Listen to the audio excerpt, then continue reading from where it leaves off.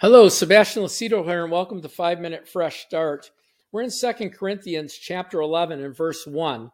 It says, "Oh, that you would bear with me in a little folly, and indeed do bear with me.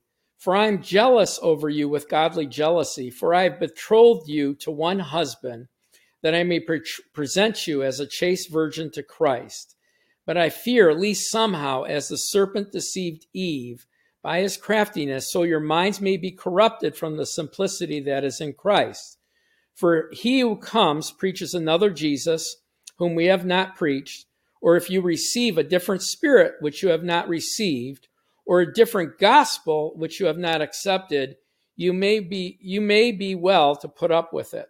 So Paul's teaching here by inspiration of the Holy Spirit, and Paul had this issue in several parts of his ministry.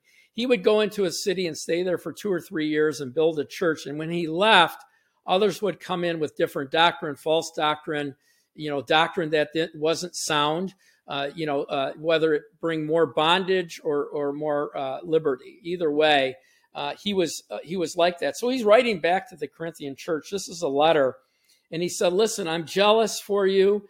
I built you up. I produced the church with the Holy Spirit. We were going in the right direction with sound doctrine, but I fear now that at least somehow, as the serpent, as Satan deceived Eve in his craftiness, you've been deceived this same way, that you've been corrupted through the word of God." And so, Paul was concerned with the church that he established that they had moved away from sound doctrine. This is a Christian church. Paul's concern is where the teaching of doctrine that deceived them to a different Jesus, right? To a different spirit, to a different gospel. It's really, all three of these really means that it's about salvation, that they've taken you away from the real Jesus, the real word of God, the real gospel of truth. And so Paul says, he draws a correlation, which is very important, to what Satan did with Adam and Eve in the garden. How he deceived the first couple, he said, is the way you're being deceived. The Holy Spirit wouldn't have said this unless there was a correlation. So what is it that Satan really did in the garden? He said, "You shall not surely die. There's no consequence to your sin or your actions.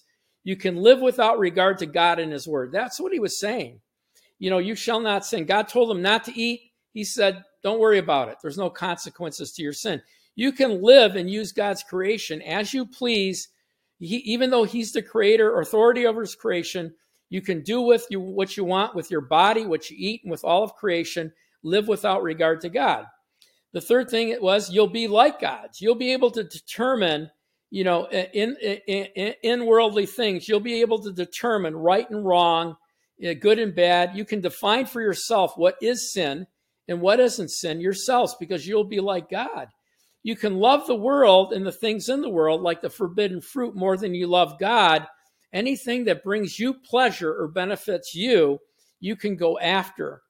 You think you can fix the earth? You think you can fix or find eternal life yourself? That's what he's saying. That's what Satan says throughout all of history. Even in Babylon, we're going to fix the earth. We're going to make a tower that gets us into heaven through our own strength. You don't need to be thankful, appreciative, and glorify God in anything you do. Essentially, Satan was saying, you can become like me. And then he's laughing, saying, now you can be doomed to eternal damnation, and have a good time while you're here on earth. Later on in the chapter, verse 13, it says, "For such are false apostles."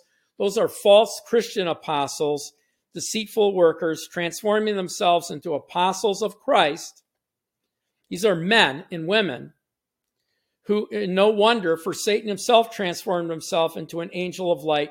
Therefore, it's no great thing if his ministers in a Christian church also transform themselves into ministers of righteousness, whose end will be according to their works.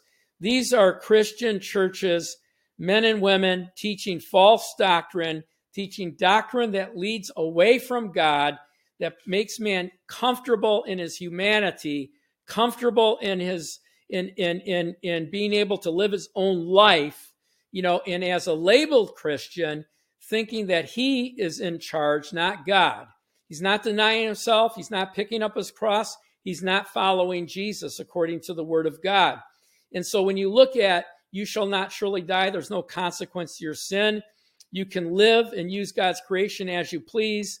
You can be as God's determining right, wrong, defining salvation, defining sin, not allowing the Bible to do it. You do it. You can love the world or the things in the world. So you have two lives, one with God and one in the world. You don't need to be thankful or appreciative to God. Essentially, this is Satan's ploy, because the more we obey God, the word became flesh and dwelt among us. The word is Jesus. Jesus is the word. Obeying the word is having faith in Jesus, right? So we're saved by faith. We're saved by our faith in Jesus to live for Jesus and with Jesus in obedience to the word of God, surrendering to the word of God, and living the word of God. There's a consequence to not doing that. Well, that's our broadcast for today. God bless you guys. Our website, watchersoftruth.com, watchersoftruth.com.